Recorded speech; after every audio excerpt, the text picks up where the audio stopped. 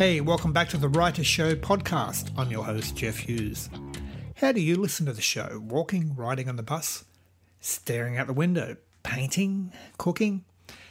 However you enjoy listening to the Writer Show, I just want to thank you once again for letting me back into your head to continue the conversation with writers and songwriters about the art and business of writing. Today we're talking to visual effects artist and author Vicky Lau. In her book, Why I Do VFX, Vicky writes about what it's like to work behind the scenes as a Hollywood VFX artist. From the city of Singapore to working on over 20 Hollywood blockbuster films and TV series, such as Walking Dead, Guardians of the Galaxy, Aquaman and War for the Planet of the Apes, Vicky has written one of the first books of its kind about the visual effects industry. It's a unique blend of self-help, career strategy and memoir. Let's roll the interview.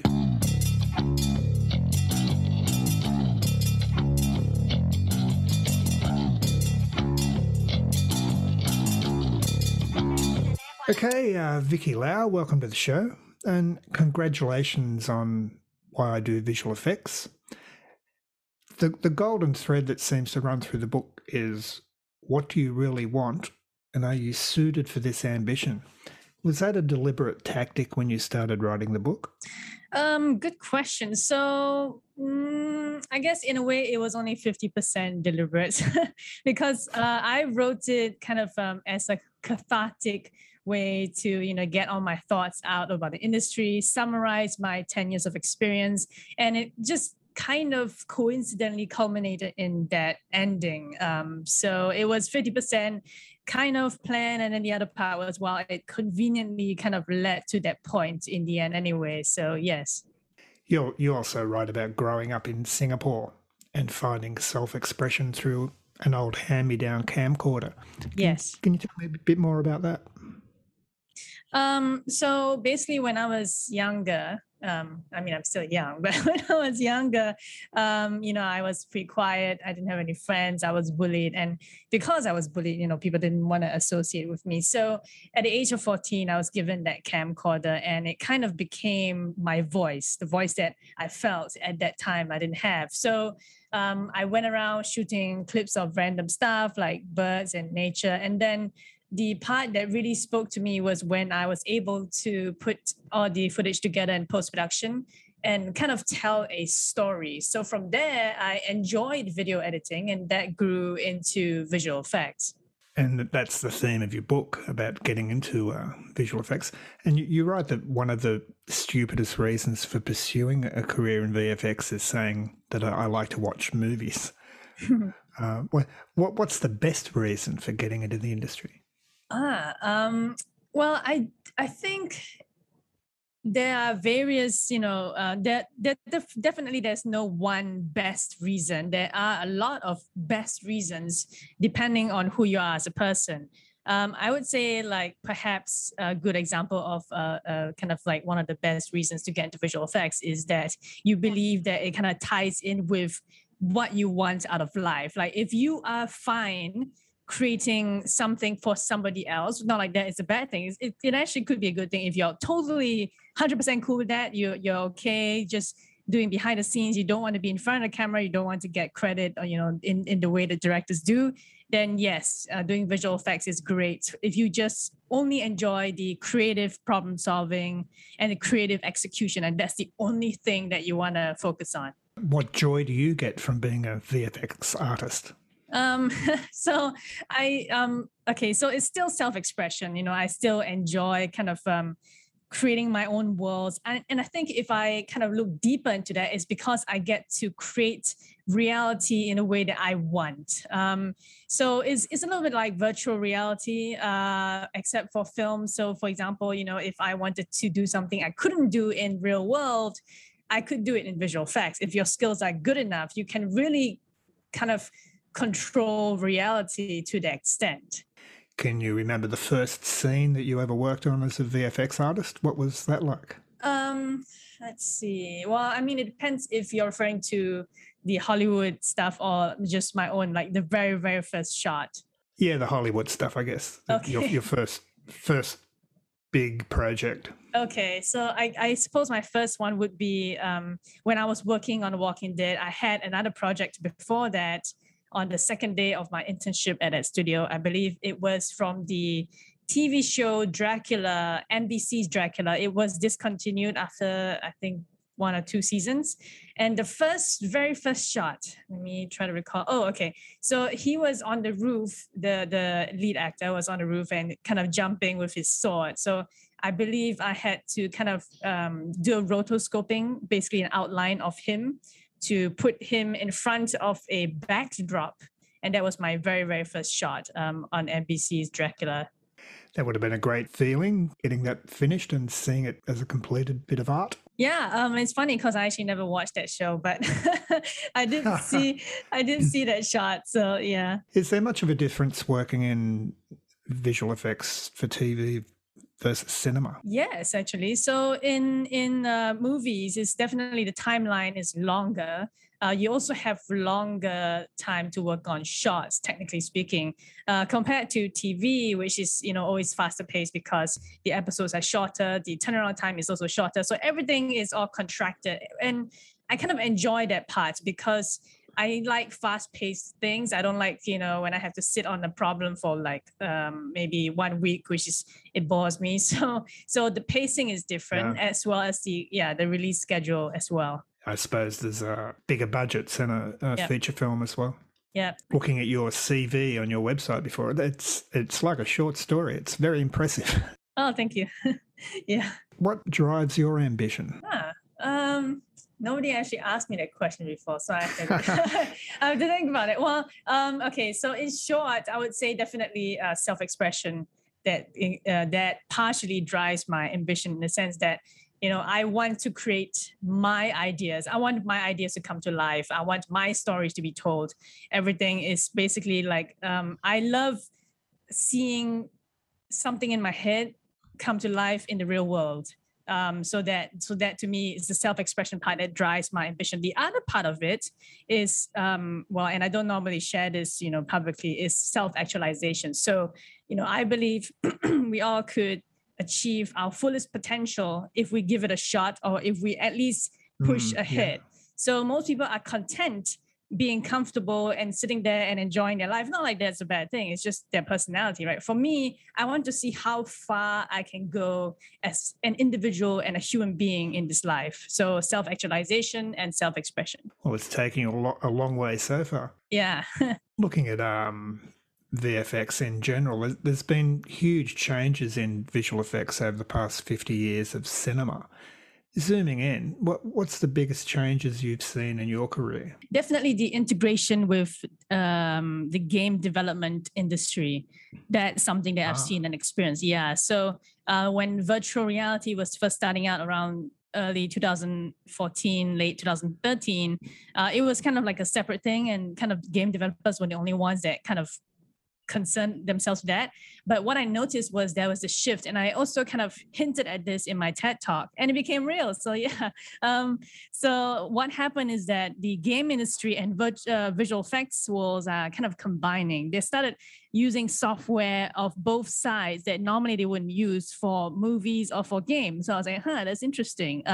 So definitely this shift is one of the biggest changes in visual effects today. I suppose it's brought the cost down for television production too, to have fairly sophisticated visual effects. Yeah. Using some of the gaming platforms, I guess. Yeah. It seems inevitable that, we already are, but soon we'll be able to create photorealistic immersive worlds in VR, much like Spielberg's Ready Player One.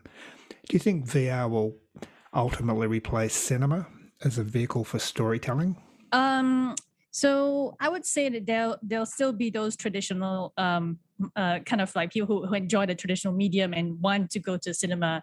So I don't think it will entirely replace that, but it will have a different appeal. So there will be those who just want to experience it classically, and then those who want to go the new route and kind of do that virtual reality kind of immersion in comparison. So I think it just will have a different appeal. I don't think it will replace cinemas entirely. Because certainly COVID has affected the cinema industry, and we're all working from home now, I guess.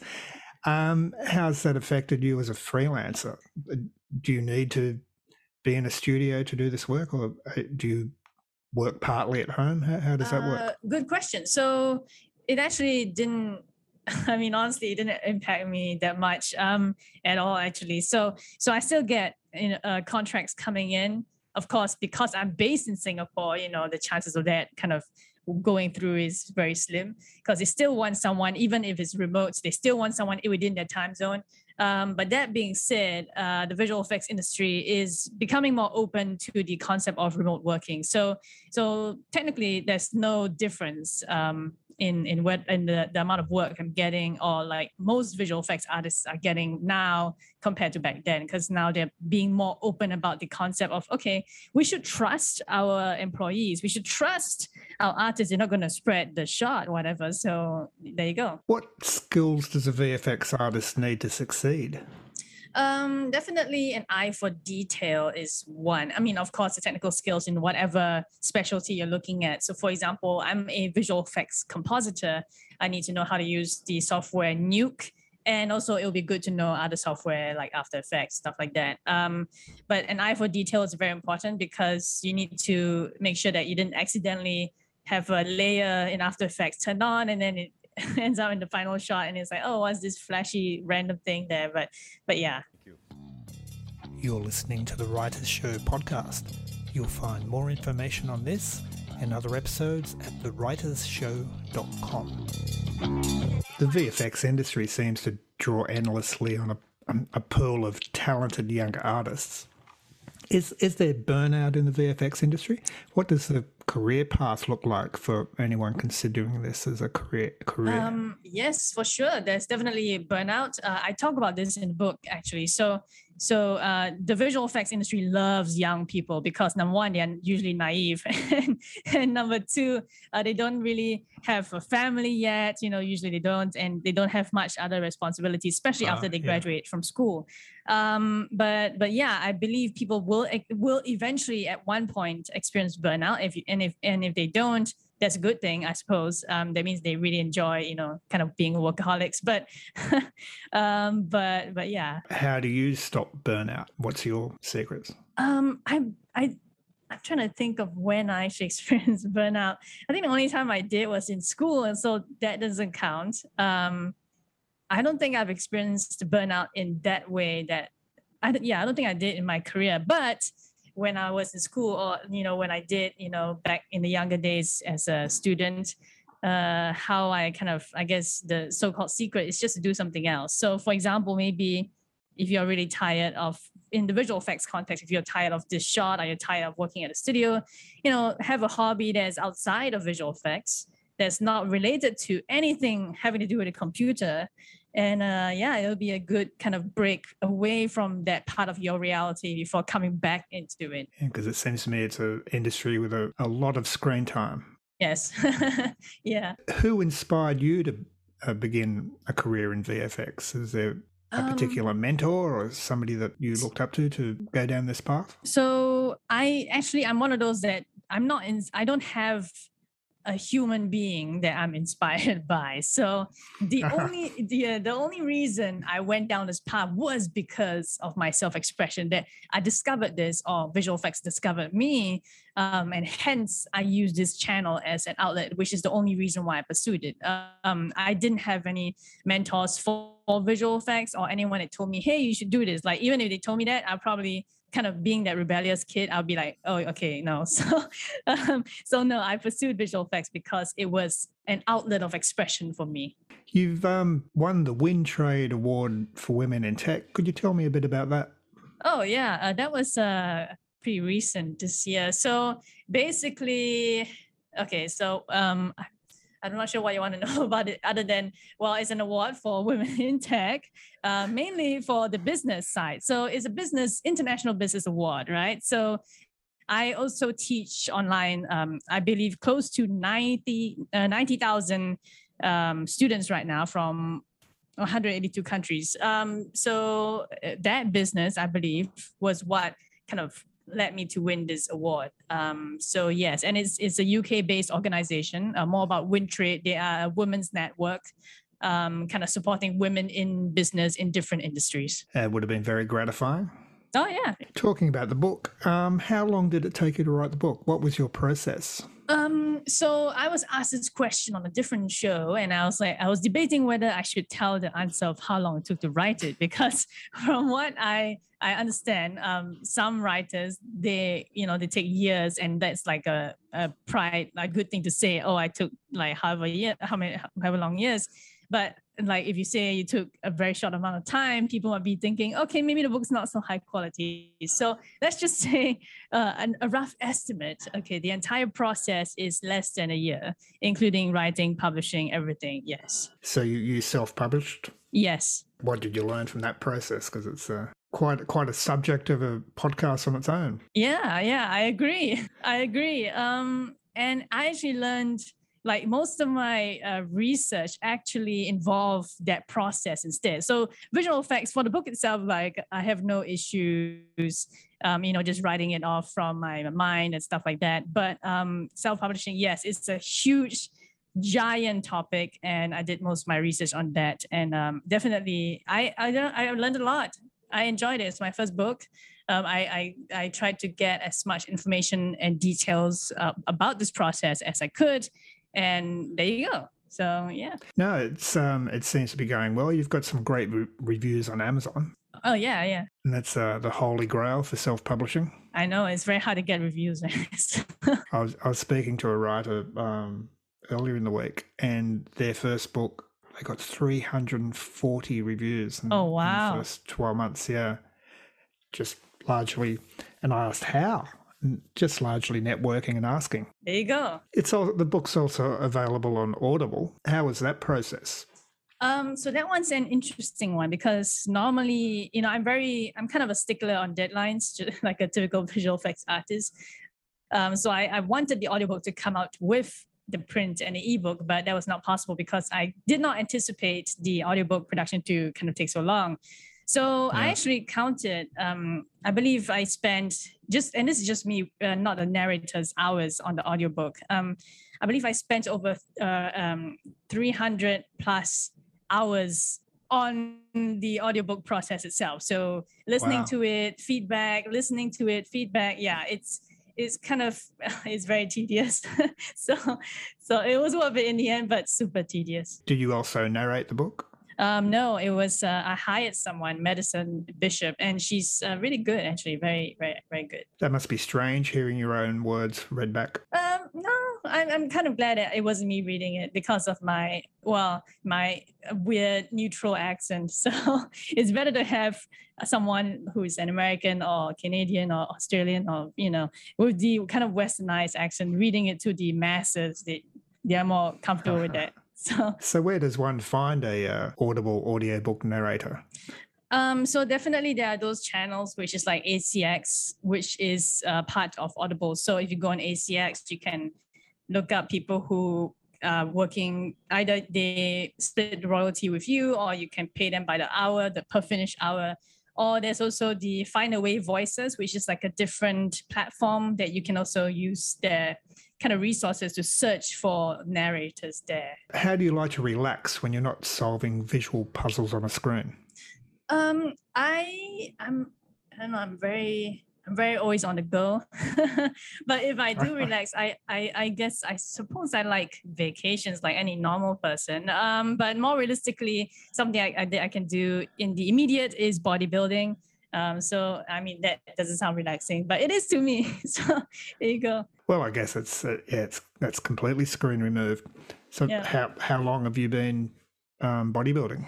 Oh man, non-seriously, probably since 2018 or 19. That was non-seriously, but seriously, when I actually took it seriously and have a plan and stuff like that, probably around, oh man, when was it?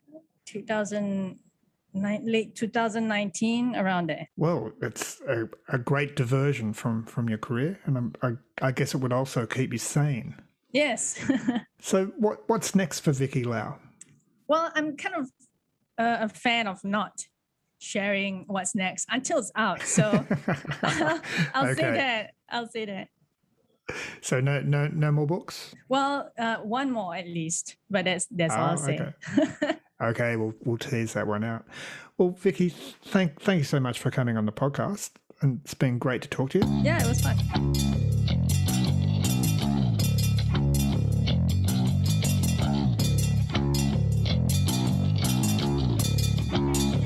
That was Vicky Lau, author of Why I Do Visual Effects. You can find out more about Vicky on her website, lauvicky.com, LAUVICKI.com. For more info about the interview and links to all our other podcast episodes, visit our website, thewritersshow.com. The Writers Show podcast is produced by Madhouse Media Publishing. They can help you get your book published. Want to know how? Go to madhousemedia.com.au and organise a free pre-publishing meeting, or just call them on 1300 402 526. No obligation. Call now. That's it for the show. I'm Jeff Hughes. Thanks for listening. Talk to you next time.